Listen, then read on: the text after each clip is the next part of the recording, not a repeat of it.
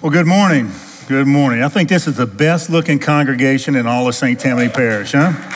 And in this beautiful building, we're so blessed to have this, are we not? It seemed just, a few weeks ago, we were in a storefront and all the hard work it took to move everything and all the logistics, and thank you all for doing all that. And it's such a blessing to be a part of this congregation. It really is. I am David Grantham. I'm not on staff here. I'm one of the members. Thank you all for being here this morning. You have a lot of choices. There's a lot of competition for coming to the Lord's house. And you are the faithful remnant. I don't know what the rest of your day is going to be like, but we did get one thing right. Amen. We came here to encourage one another, hear the preaching of God's word, and to rejoice in the fact that Jesus, he's already resolved the biggest problem that we have if you're a Christian. If our lives end today, we're going to be infinitely better off. I don't think anybody in here is looking forward to dying, of course. But your biggest problem has already been resolved, Christian. All the sins that you've committed, past, present, and future, they've been forgiven. They've been washed, as we sang, washed because of what Jesus did on the cross, washed in the blood of the Lamb. Amen? Now, let's turn to Proverbs chapter 11, verse 30. Proverbs chapter 11, verse 30. And see what Solomon has to say here. The title of this sermon this morning is The Wise Evangelist. The Wise Evangelist. Proverbs chapter 11, verse 30. Solomon says, the fruit of the righteous is a tree of life, and he who wins souls is wise. Now, if you didn't bring a Bible this morning, I want to make a point here. There's one in the front of in the back of the chair to the front of you. That is our gift to you. Take that Bible home with you. The physical characteristics of that Bible are not holy. It's the message that is inside of it that is inspired and holy. Take the Bible, highlight in it, underline in it, dog-ear the pages, make notes. This is our gift to you. When we come to the house of the Lord, we need to be prepared to follow along with the preaching of God's word. And we need to be studying God's word every day. The fruit of the righteous is a tree of life, and he who wins souls is wise. Witnessing, evangelism, apologetics, having these religious conversations, there's very few things that strike more fear into the heart of a Christian than contemplating engaging someone in one of these religious conversations. I mean, immediately those things come to mind. What if I run into one of these angry atheists? They all seem so smart. They have a PhD or what have you. They seem so smart, so intellectual, so erudite. Yes, I said erudite. I had to look it up too. But it's very fitting for many of these people because their God is their education. Erudite means someone that has gained a lot of knowledge through study, and they're very proud of it. What if we come across someone like that? What about a pompous, arrogant professor of Darwinian evolution? You Christians, you can have your Jesus, you can have your God, you can have your religion. I'm going to stick to science and that which is proven, that which I know is real. What if you come across one of those? Or what about the current topics that are raging in our country right now? The angry abortionist. It's a woman's body. It's her right to choose. Keep your hands off of her. Or what about the LGBTQ thing? After you talk to some of them for a little while, you begin to wonder, man, I might actually be a hater after all, They turn you into a knot, and before you know it, the conversation's going somewhere. You're like, man, how do I get myself out of this mess? The majority of the conversations that we're going to have when we're out soul winning, as Solomon calls us to do, is not going to be with those people. It's not. You know who it's going to be with? It's going to be with your neighbor, who is a genuinely nice person. Oh, they believe in God. They're not real, religious. And they think they're a good person. And they think their good works and being a good person is enough to get them to heaven. That's who your majority of conversations are going to take place with. Is it with a neighbor, someone that's a friend of, a coworker, and so forth.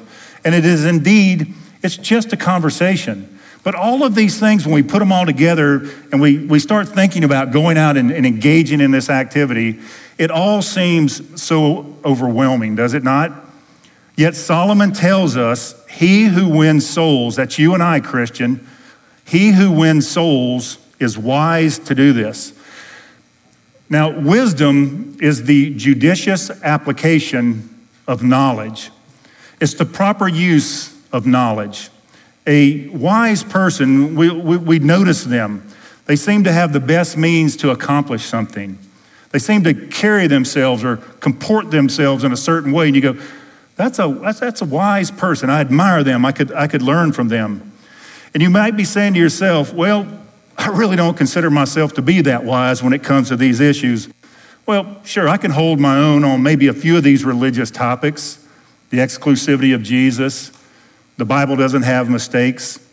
But when it comes to these contentious issues, these contentious people, I don't know. I just don't think I can handle that. Well, let me ask you a hinge question this morning, Christian. Let me ask you this. Those contentious people, that angry gay rights activist, that militant Darwinian evolutionist, your son or daughter that comes in from college whom you thought all their life was a born-again Christian and now says, I don't know about this, Mom and Dad, I've learned a lot of things. Let me ask you this. Do you want them to get saved?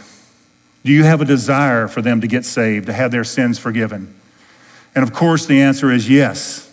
And what about your neighbor, that backslidden Baptist or that cafeteria Catholic? Do you have a desire to see them get saved? What about your mom and dad? What if they're not saved? What about your spouse? Maybe you're in one of those, unequally yoked relationships. Do you want them to get saved, your child to get saved? We can learn a lot about the mechanics of sharing our faith, and that's what I'm going to teach in our Sunday school class coming up. We're going to learn a lot of things. Bring your hard questions. We're going to cover a lot of things. But when it comes to sharing our faith, you know what it is? You know what all this is about? It's a heart issue. Does your heart want them to get saved? And for those of us that have been a Christian for a while, I think it would do us all good if we would reflect back to remember what it was like to be unsaved. Remember what you and I were saved from. Remember what Jesus saved us out of. Amen?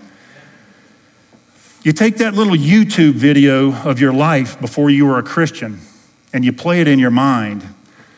That kind of has a way of humbling us, does it not? It softens us to these callous, contentious people out there. It kills the pride that has crept into many of us who have been doing this for a long time. When we reflect back, would you like to have your life story played this morning before you were a Christian up on the big screen here? I don't think any of us would. That kills that self-righteous, erudite pride that we tend to let creep into us sometimes. And it softens our heart. We see unsaved people acting like unsaved people, and we go, I can't believe they're acting like that. Well, that was you and I before we got saved. We were the same way. Maybe we weren't the angry abortionist or the LGBT crowd or something like that, but that was us before we were saved. I remember at my very brief career at LSU, walking by a Gideon who was handing out a New Testament. And I just said, no, I don't want one of those. How ironic, some years later, I would get saved when a Gideon witnessed to me and have been a Gideon for 30-something years now. That's the way God works, amen? God changes us when we become born again. He changes our hearts. So back to the subject at hand. Why do we share our faith with people, including strangers? And I'll tell you this, having been in the evangelism game for many, many years, it is infinitely harder, more difficult to share your faith with someone that you're very close to than it is with a stranger. You're not going to see the stranger again. But your mom, your dad, your son, your daughter, your spouse, those are the ones that are very, very difficult to share your faith with because they know you. They knew you before you were saved. And guess what? You're going to have a continuous, ongoing relationship with them after this conversation takes place. It is much more difficult to witness to someone in your own family than it is a perfect stranger. So why do we do this? What is our motivation? Well, there's several. And you're not going to see these verses up on the Bible, but there's 3 words I would like you to remember when it comes to the unsaved. Perish condemned, and wrath. Jesus talks about this in John chapter 3, probably the most well-known verse in all the Bible, John 3:16, right? And we always focus on having our sins forgiven, right? For God so loved the world that he gave his only begotten Son, that whosoever should believe in him will not perish but has everlasting life. We focus, and rightfully so, on the everlasting life. But what about that word perish? What if someone told you when you went home today that a loved one had perished? And then we go on to John chapter 3, verse 18, and there's another word in there called, that it is condemned. That is what we call someone who's been sentenced. They are condemned. He who is condemned has no hope. They're not going to get out of jail. And the unsaved person, the Bible says, is condemned already because he has not believed in the name of the only begotten Son. Lost people, we often think, before we were Christians, a lost person thinks, I've got to commit this egregious sin and then God's done with me. After all, I'm a pretty good person, especially when I compare myself to Adolf Hitler or somebody like that. But the lost person is lost already. They're condemned already. When you commit one sin, you're condemned already, and your sins have not been forgiven because you have not believed on the only begotten Son, Jesus Christ. And then you go on down to the last verse in that chapter, and John says that the wrath of God abides on that person. There's a lot of things in life we don't want, but I would think at the top of the list is God's wrath abiding upon us. So when we look at these unsaved people, our hearts should be softened because they're going to perish. They're condemned, and the wrath of God abides on them. Our role, Christian, your role and mine, we want to warn them. They're like a blind person headed for a cliff. It's inevitable. Unless they turn, they're going to fall. They're going to perish. And we want to warn them. There's a fall to come. Please turn from it. When we reflect on the fate of the lost, and realize that that was our condition at one time. And if God had not been so kind to save a wretch like me, and I had died in my sins, and then, of course, God being just, he would have gave me justice, and you can't let a guilty lawbreaker go. And God would have gave me what I deserved as a guilty moral lawbreaker, and he would have rightly condemned me to hell forever. Hell is a very real place. And there's no hope of ever getting out of that, getting out of hell, ever. And when we reflect on this, it should, again, soften us and then make us, in our inner being, say, how can I not go and at least do my part, do what God has called me so that these people can be saved? God was so kind and so patient to allow you and I to live to a time when he ordained it that we should be saved. Someone witnessed to you. Someone gave you a Bible. Somebody invited you to come to church or some event. Somebody was instrumental in your life, or several people. Why should you and I not be that person? I'd also like to bring to your attention when it comes to witnessing. I think you'll find this very helpful if you don't already know it. And I wish someone had taken the time to explain this to me when I was a new Christian. So we're going to get a little granular here on our theology. We need to go out and win souls, they say. We need to be soul winners. We need to see people get saved. We need to bring people to Jesus. In reality, those words are actually very poor theology. That's really Christianese. You won't find literally doing those things commanded of us in the Bible. It's Christian speak. And why is this important? Why am I bringing it up? It's important because it gives the impression that you and I save people. You and I don't save anybody. The Lord saves people. And when we're told we got to go out and get them to make a decision, get them to ask Jesus into their heart, get them to say the sinner's prayer. And if you got saved via that theology, it's poor theology, but you got saved, amen. The important thing is you're saved. But none of that is sound theology. You won't find that in the Bible. And it makes Christians nervous because we think, we have to go out and get everything just perfect. And I don't want to mess this up. And it often makes the Christian feel like I've got to be God's pitch man. I've got to sell God. Tell you why God's better than beer and God's better than football. None of that is theological. None of that is sound. Again, you and I don't save anyone. The Lord saves them. Take that yoke off of you. You don't save people. That's how cults work. We cannot save ourselves, much less any of our fellow sinners. D.L. Moody, the great preacher who lived in Chicago in the great 1800s, D.L. Moody, Dwight Moody, says that one day he was walking down the street and a drunk came up and slurred to him, "Brother Moody, I heard you preach the other day and I got saved. You saved me." And Dwight Moody responded to him, "It certainly appears that I saved you, sir." We don't save people. The Lord does the saving. And conversely, you cannot do such a poor job of witnessing that it results in someone not getting saved. Someone's salvation is not dependent upon your articulation of the gospel. God's not going to save you. God did not save you because your friend did a poor job of presenting the gospel. Take that yoke off of you. You can't blow it so bad. I'm going to tell you something. I'm all about the evangelism, giving out tracts and doing this. And 99.9% of the time that I've done this, including yesterday in Walmart, I was in Bogalusa working on one of our airplanes. And when I left, Kathy asked me to stop and get a few things. And I did. And while I was in there, I just handed out a few gospel tracts. And when I left there, after every single person actually said thank you for that, I thought, I should have done this or I should have done that. You're always going to feel like you could have done a better job. Don't buy into the lie that you save people. You've got to get it right. You've got to close the deal. Don't buy into that. None of that is true. And don't buy into the lie that a successful witnessing encounter is determined by someone dropping to their knees and crying out to you, "What must I do to be saved? Please, I'm begging you, tell me what your hope is that lies within you." That just doesn't happen very often. That's not necessarily what a successful witnessing encounter looks like. It's not. Typically, a witnessing encounter will go something like this. It's going to be a casual conversation. It's just going to take a few minutes. You're going to answer a few questions. You're going to present the gospel, maybe perhaps offer to pray for them.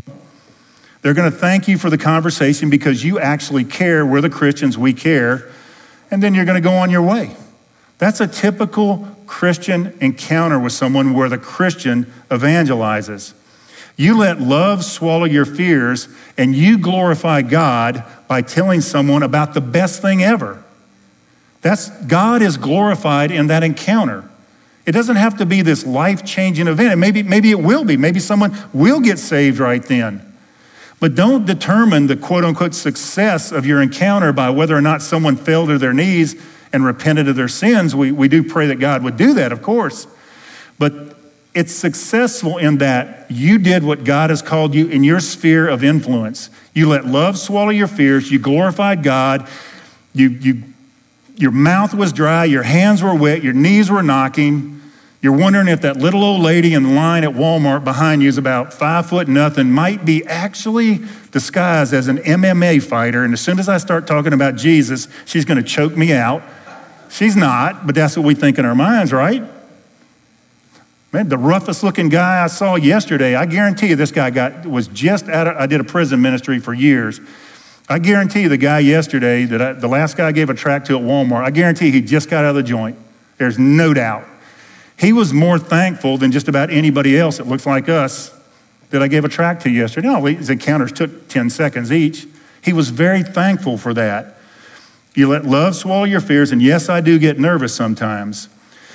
And oftentimes people will ask you, well, how many did you lead to Jesus? This is typically asked of pastors. How many did you lead to Jesus? You know what you can tell them?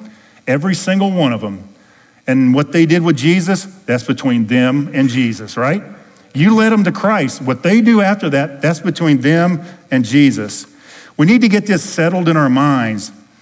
This calms us. It slows us down. It encourages us to know that, lets us know that I'm doing my part as called by God. I'm going to be like Solomon. I'm going to be wise. I want to win souls in proper context there. And you know what? As I go along and do all these things, I'm going to leave all the results to the Lord. I'm going to do my part, and of course we know the Lord will do this. So how do we enter into this? What's the practical means of doing this? Well, We start with prayer and study. That's why I encourage you, if you don't have a Bible, take the one that's in front of you this morning and become a student of it. Become a student of your craft. Solomon also says in Ecclesiastes chapter 12, verse 11. Ecclesiastes chapter 12, verse 11. The words of the wise are like goads, and the words of scholars are like well-driven nails given by one shepherd. So if we briefly look at this passage, we dissect it backwards. This was written about 900 years prior to Christ. The words are given by one shepherd, and of course that shepherd, he's referring to God in the form of Jesus. We use the words of Christ. We use the word of not a shepherd, but we use the words of the one shepherd, of Jesus, the true shepherd. And these words are given to his flock, that's you and I, to be used. The shepherd has provided these words for us. It is his words we're to use. The words of the Bible are our two-edged sword. You know, there's many religions that spread their belief literally at the tip of a physical sword. Convert or off with your head. Still going on today. Christianity is spread by words. It's spread by what you and I say and what you and I do. The Bible is sufficient with all the words that we need. When you talk to someone who might be a Buddhist or someone who wants to talk about Hinduism or Muhammad or Vishnu or Buddha or Allah or any of these things, or some of these modern day philosophers, you know, Jordan Peterson, we don't need any of their words. We don't need any of that. The Bible is sufficient. The required sayings are there. They're given by one shepherd. We don't have to study these other belief systems. It's not required of you. And we use these words, the words of God. 2 Timothy chapter 3, verses 16 and 17, a very well-known verse, 2 Timothy 3, 16 and 17.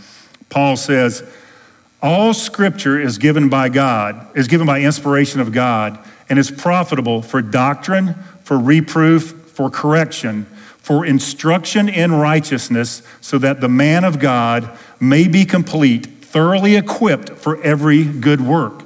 Scripture has the answers. We rely on the Bible to share our faith. God has provided us the very words we need in this tasking, and Solomon says we are wise to use them. Our faith is a dynamic faith. It's a faith that is on the offense. It's not offensive. We don't try to be offensive. But it is an offensive, on-the-move faith. You may not feel like it in America today. Everybody's stressed. Everybody's worried. Everybody's anxious. And Christian, you may feel like you're on the defense. Well, stop. You're not on the defense. You should be on the offense. You know why this is occurring. Anytime a person or even a nation turns its back on God, it never ends well. We're ahead of the curve. We have the words of God right here that said this is the ultimate in reality. These are the wise words of Scripture. And when we use them, Solomon reminds us that you and I are wise, and we want to use them wisely. Biblical Christianity is the ultimate in reality. It's real. You know, you want to get a dose of reality? Go preach this message. Go live your message in about 75 countries around the world. It's not going to go well, according to our standards. Being a biblical Christian is the ultimate in reality.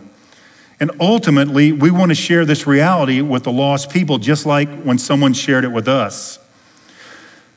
The words of scholars are like well-driven nails we saw in our first verse. When we use the words of Christ, it nails things down. It makes it firm.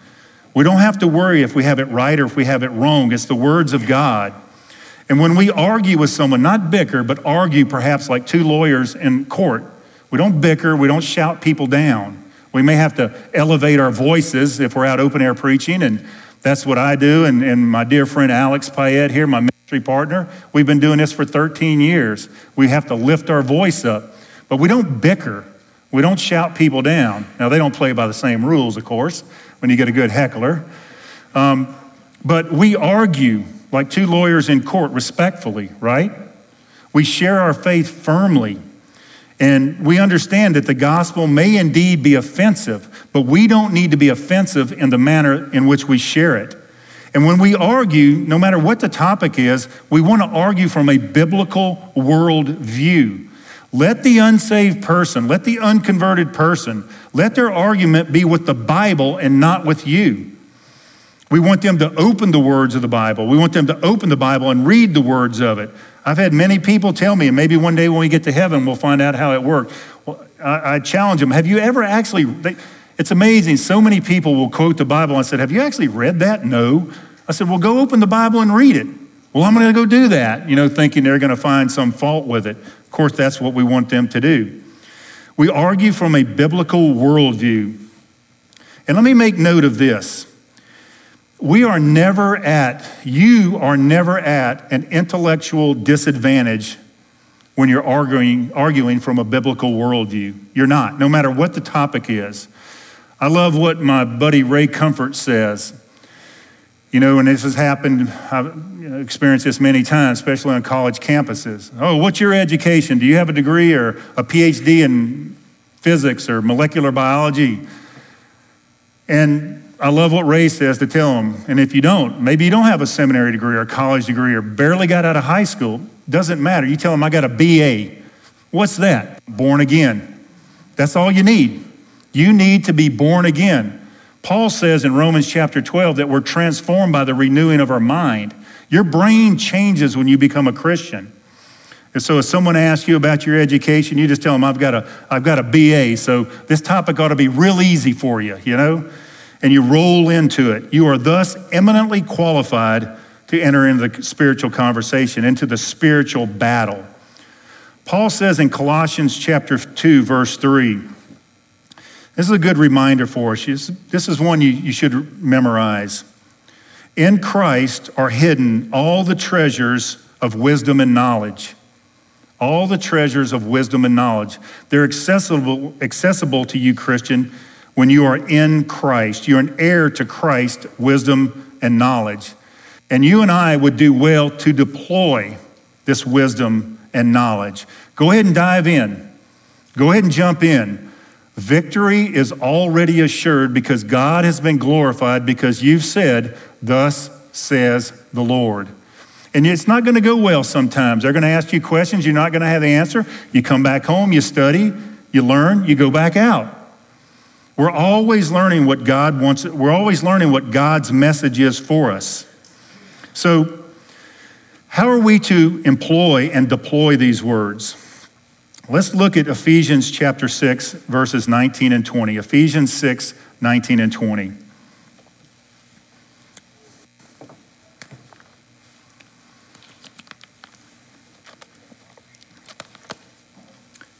Paul's under house arrest.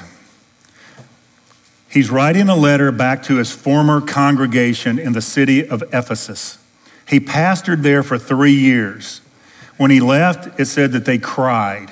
They loved their pastor like we love Brother Sam. And Paul left after pastoring for 3 years to continue on what God had called him to do. And here it is a couple of years later, and Paul, through all the trials and all the shipwrecks and all these things, he's now in Rome under house arrest. And what does Paul do, being a great pastor, being the greatest evangelist who ever lived? What does he do? He writes back to the congregation. It's as if Brother Sam had been arrested 2 years from now. We're all heartbroken. We're worried. We're upset. And he writes us this letter. Is this not a pastor? He's in jail or under house arrest. He can't leave. And for me, that utterance may be given to me that I may open my mouth boldly and to make known the mystery of the gospel for which I am an ambassador in chains, that in it I may speak boldly as I ought to speak. Man, we're the ones that need to be speaking boldly. He's already in jail for speaking boldly. This is what Paul is telling us to do. This pastor, he's writing back to the church in Ephesus, telling them, pray for me that I may speak boldly. How more humbling can you get to read this letter? Our beloved pastor, who we cried when he left, we didn't want him to leave, who tended his flock compassionately for 3 years, who is now under house arrest, unsure of what's going to happen to him. And he writes to us, hey, pray for me that I'll speak boldly. Boldly. We open our mouth. We need to speak the words like Paul did. Friendship evangelism, it's not friendship, nor is it evangelism. We are to be the best neighbors and the best employees and friends and so forth. Of course we are. But that is not evangelism. Witnessing and overtly talking to someone, that is what evangelism is. That's what we're called to do in the Bible. And if we're waiting around trying to be the best overt Christian in front of our neighbor, waiting on them to, man, maybe one day they'll ask me for the hope that lies within. What if they die? Or what if they move? All that time passed while we're waiting on someone to ask us. That's like going to a criminal and saying, hey man, what do you think about the police station? Matter of fact, come on down to the police station. Let me show you a few things. They're not interested in that. Friendship evangelism what it should do is that when we do have that overt conversation with those unsaved people, our lifestyle should back up what we're saying. It should say to the unsaved person, they do live that lifestyle. They're telling me they have the right to say that.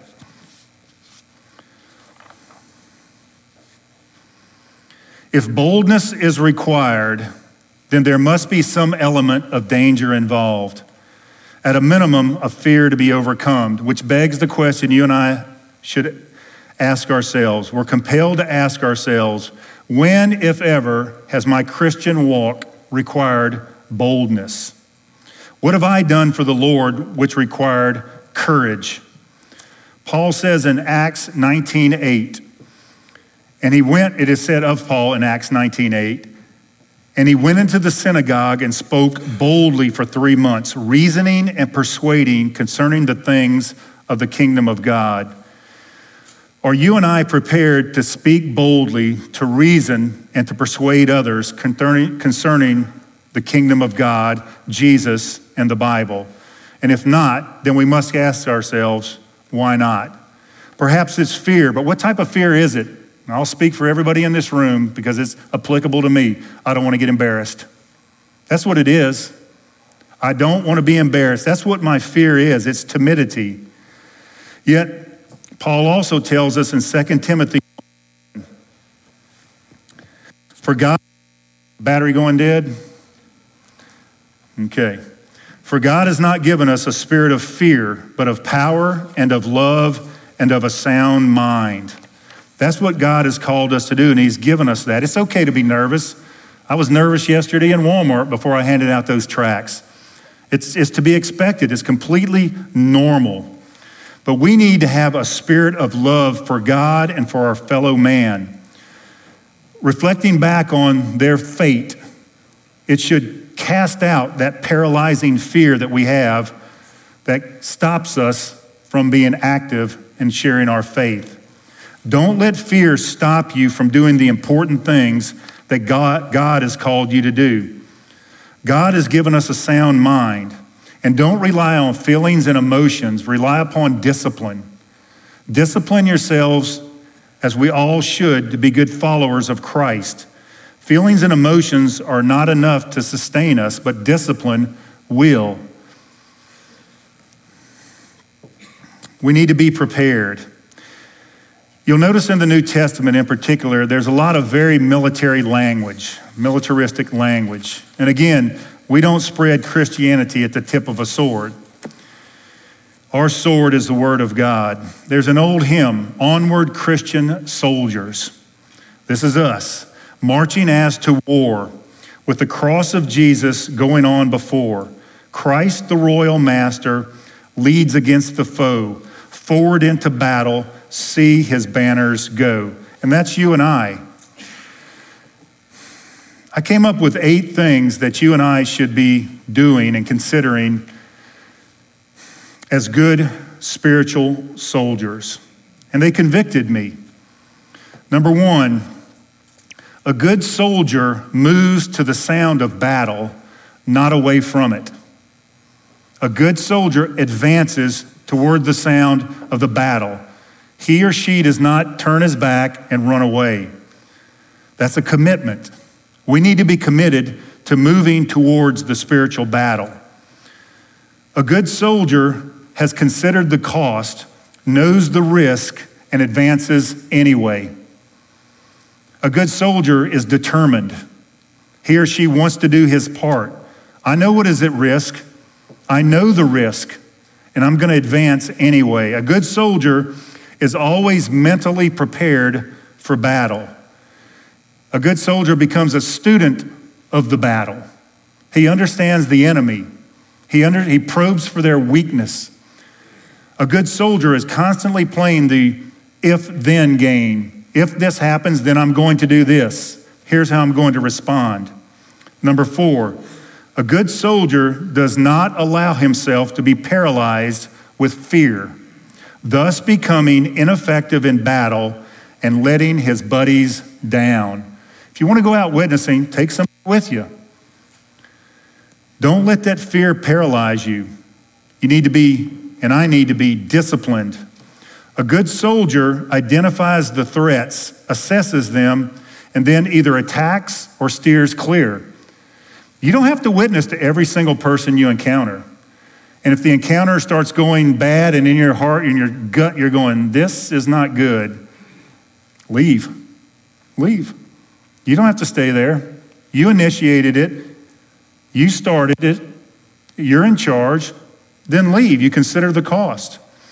A good soldier maintains situational awareness, thereby avoiding ambushes. A good soldier is always vigilant. A good soldier will make mistakes, but he learns from them. It's called experience. And then, after having done all this, he or she re-engages into the fight because the cause is worth fighting for. And being a good soldier for Christ has nothing to do with your physical acumen or your gender. You're to be the good soldier where God has planted you within the sphere of your influence. My buddy Alex and I, as I said, we go out open air preaching. Our wives go with us. We have a group of 8 or 10 of us. A few of y'all have been out there with us. And my thing may not be your thing, but I'm just going to say, statistically speaking, in a room this size, I'm not going to prophesy, of course, but there's a few of you men that need to join us out there doing some open air preaching. We have a way, we teach, we show you how to do it. And there's others in here that need to go home today and start praying about witnessing to their neighbor or to their son or their daughter or grandma or grandpa. There's somebody that is on our heart. And as a soldier gains experience, he becomes more skilled and comfortable in battle. Experience is the best teacher if you get a second chance, right? So go engage. Victory is already assured. In 2004, I was teaching a Sunday school class, and I said, there's got to be more to this. There's got to be more than Lifeway and some of these other silly things that we were teaching, because that's what we do. We teach what we're given in the Southern Baptist circles. I know we're not Southern Baptists here anymore. I get that. And I said, there's got to be more, because I'd been sharing my faith for a number of years, the old Southern Baptist way, because you want to be obedient. Ask Jesus into your heart. Get him to say the sinner's prayer. And I hated doing that, but I wanted to be obedient. So I did it, and many others did too. And I was talking to my buddy Melvin, who's sitting here, and I said, Melvin, there's got to be more that we can teach than this. And he says, and a week or two later, he brought some DVDs in. And those DVDs were Living Waters, Ray Comfort and Kirk Cameron. He said, you ever heard of Ray Comfort? I said, nope. He said, you heard of Kirk Cameron? I said, well, I'm an 80s guy. Of course I know Kirk Cameron is. He said, I'm telling you, these are different. I was very skeptical, but out of respect to Melvin, I respect his opinion. I said, I'll watch them. And I threw the DVDs in, and God used that ministry, Living Waters ministry, to change me, to change my wife, to change our marriage, to change our lives, to change our children, to change our future. It changed us, this biblical teaching. And the first thing I thought was what everybody thinks is, why aren't we all being taught this? What we're being taught is wrong. It's incorrect. No wonder nobody wants to go out and witness. Again, you have to feel like you're God's pitch man or salesman. And I began to read and study the biblical teachings in there. And as God often does, I'm a professional pilot, and he supernaturally, out of nowhere, suddenly started arranging that I would go to Los Angeles several times a year. And that's where Ray and those guys, that's where the ministry is. So I said, when I go out there, I'm going to go to that ministry. I'm going to find out if this is some whatever. You can imagine what I was thinking. I was encouraged, but you never know, right? And I went out there and I met Ray, and I didn't meet Kirk. I met Kurt later. But it was a real deal. Ray Comfort is the real deal. He's the nicest guy you'd ever want to meet. His humility is a ministry unto itself. So I started going year after year, and what do you know? The next thing I know, in 2009, I tell Kathy, guess where we're going? She goes, where? I said, we're going to Southeastern. I got my milk crate. I'm going to go open air preach. You can't imagine what goes through your mind the first time you're driving that 30-minute drive from Covington to Southeastern. You've become one of them. What are you doing? Have you lost your mind? You want to learn the meaning of stark mortal terror the first time you go do that? The first time you do that, you will. So Kathy and I went, and a couple of other folks showed up. And we had a crowd of probably 100 people for 2 hours. And what did I say? The first time, when I got down, just like the first time I used to skydive, and first time you land, you're like, when can I go again? And you want to get back up on the box and keep going because you have the answers. And you see people, their countenance changing when you tell them this. And you see people, they're listening and they don't have to be there. And you think, Lord, thank you for counting me worthy of going and doing this.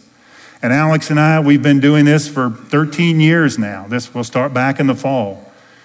Sharing our faith where God has called you is what God wants you and I to do.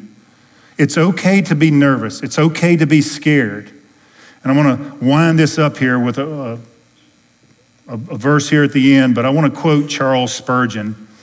Charles Spurgeon, the Prince of Preachers, said, "We must school and train ourselves to deal personally with the unconverted. We must not excuse ourselves, but force ourselves," and boy, he's right about this when you get started, "but force ourselves to the irksome task until it becomes easy." Sharing our faith is not always easy. But it's one of those things when you get through, just like yesterday at Walmart. I don't know if I got everything else right yesterday. I probably didn't. But I know I got one thing right. I handed out a few gospel tracts. And maybe one day when we get to heaven, those gospel tracts will have played a part in God's plan of saving some of those people. I'll leave you with this verse. Isaiah 6:8, a very familiar verse. Isaiah says, God is speaking to him here. "Also, I heard the voice of the Lord say, 'And whom will go with us?' And then I said, 'Here I am, send me.'" Amen? Amen. Let's pray. Father, thank you that you are kind enough to save us. Lord, thank you for your patience. Lord, thank you for your powerful word that we no longer have to be concerned about our destiny, Lord. Thank you for your unimaginable love and grace extended towards us, Lord. And Father, for those that are in here that are not Christians, Lord, I pray they will dwell on these things, consider their eternity, and turn in repentance and faith to you this very day. In Jesus' name, amen.